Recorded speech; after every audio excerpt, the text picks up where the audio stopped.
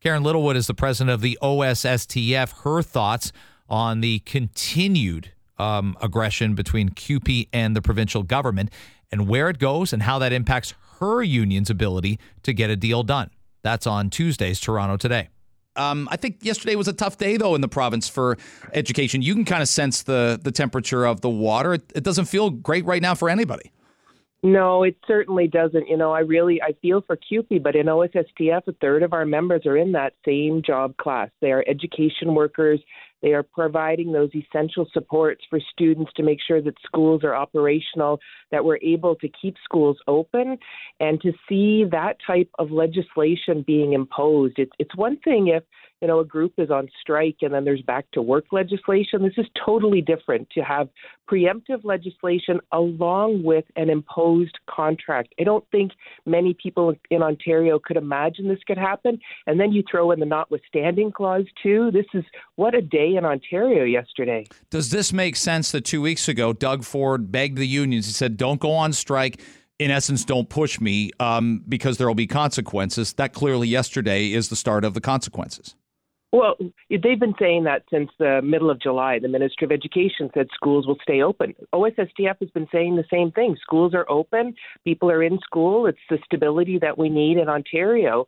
But it seems like this was something they were just ready for the perfect moment that they could say, okay, here comes the legislation. It seems like it was predetermined.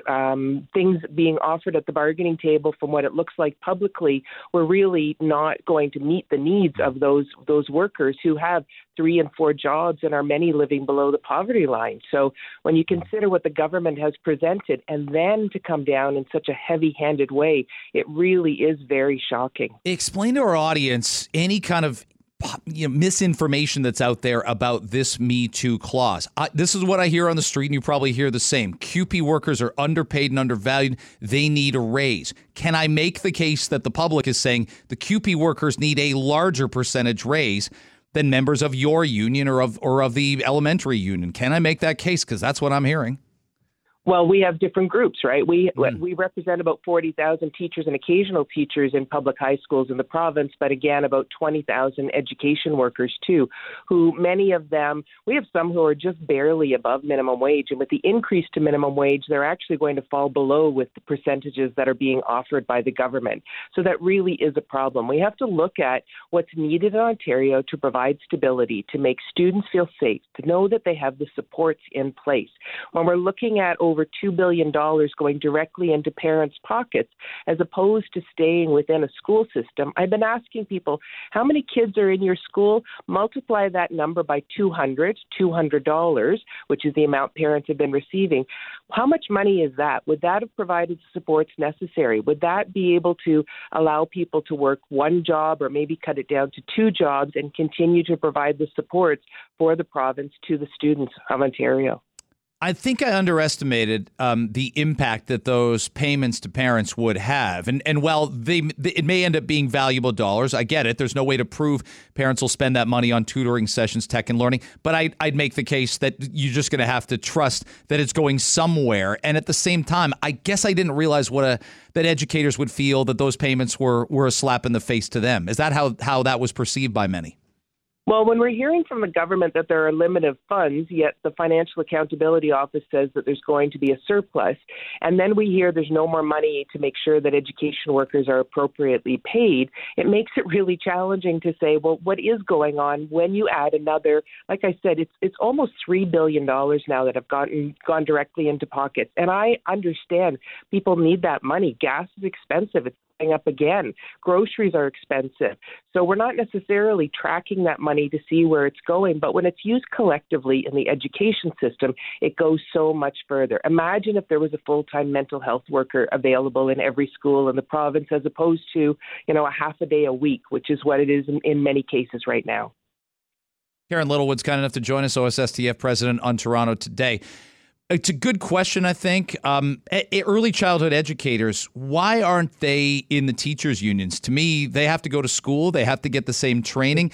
They just don't seem as well fortified and protected as a full-time grade 8 teacher or a full-time, history head, a department head in a high school. Why aren't they in the teachers' unions?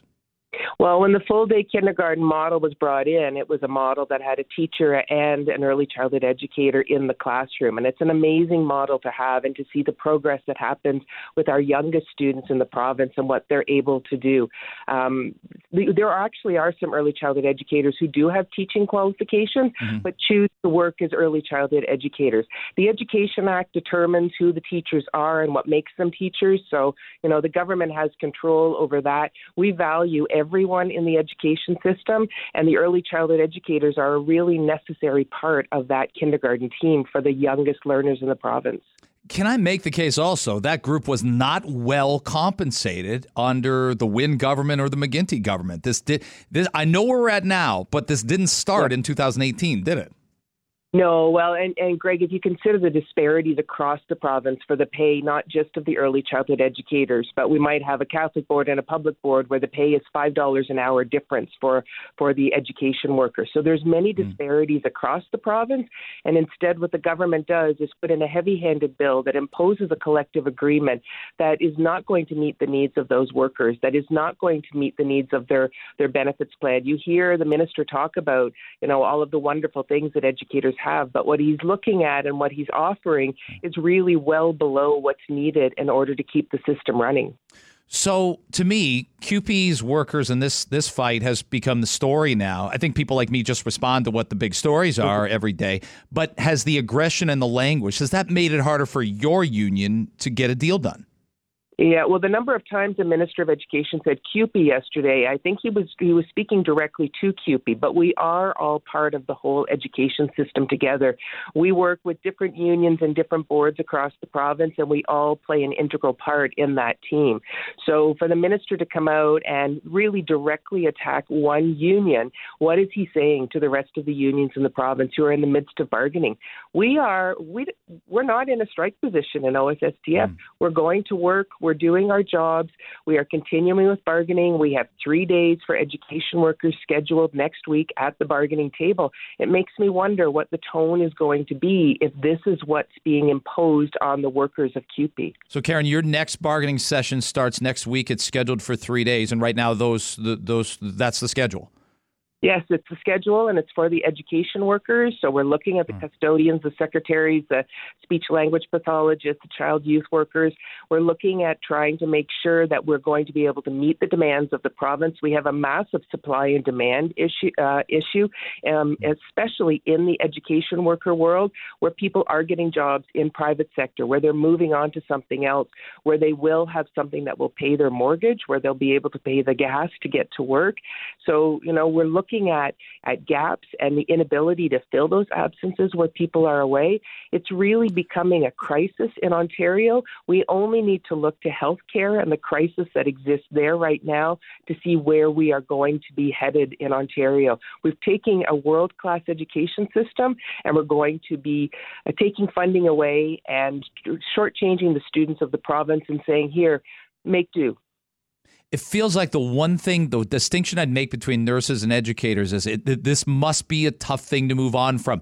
There's great benefits. There's time off for some. There's obviously a pension at the end of things. I made the point yesterday for custodians. I heard from a vice principal who loves his custodian and says he's got it really good, but he doesn't want to lose him. He doesn't want to lose him in case he can't afford the cost of living. I agree, these jobs are not very replaceable, but neither are some of the benefits for education workers. So it's not an easy decision. This isn't like walking from one retail environment to another retail environment, is it?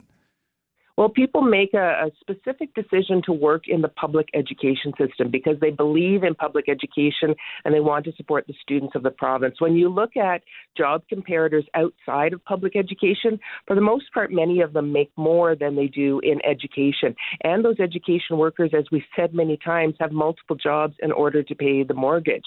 We're looking at people who make a decision to work in education because they feel like they can have an impact, a positive impact on the future of the province. So people are making those decisions and those choices to work in the school system, but now they're being told, sorry, you're not worth even bargaining at the table. For CUPE members to hear that the government is not bargaining with them anymore, what message is that? Oh, I agree with all of that. But the one distinction with Ontario healthcare workers, they can't legally strike. That's the one card they can't play because and I know in the last 2 years, it's very possible if nurses could have, they would have gone on strike. And maybe they would have been entitled to, but it's the one thing education workers do have. Well, and I'll be honest with you, we did think that was a possibility, was that we were going to be declared essential workers. According to the definition, the health and safety of the province is not at risk when we are not on the job. It is challenging, it's difficult, but it is not at risk as it is with healthcare workers. So I guess that's one small consolation, that the government didn't decide to go that path, but instead they're going a path where they are imposing a collective agreement that doesn't meet the needs to keep the system going, and saying, look out, all the rest of you unions, this is what we're going to do if you misbehave. Hey, Karen, I literally have 30 seconds. What are Ontario's high school teachers supposed to do Friday? What's the expectation on the job or off the job? Yeah, as I said earlier, we're not in a legal strike position. We're going to support CUPE wherever we can. Mm-hmm. We will be going to work where schools are open. We will be, doing what we can to say this is unacceptable and this is not the way we should be governed in the province of Ontario. Thanks for fitting that in. Karen Littlewood, OSSTF president.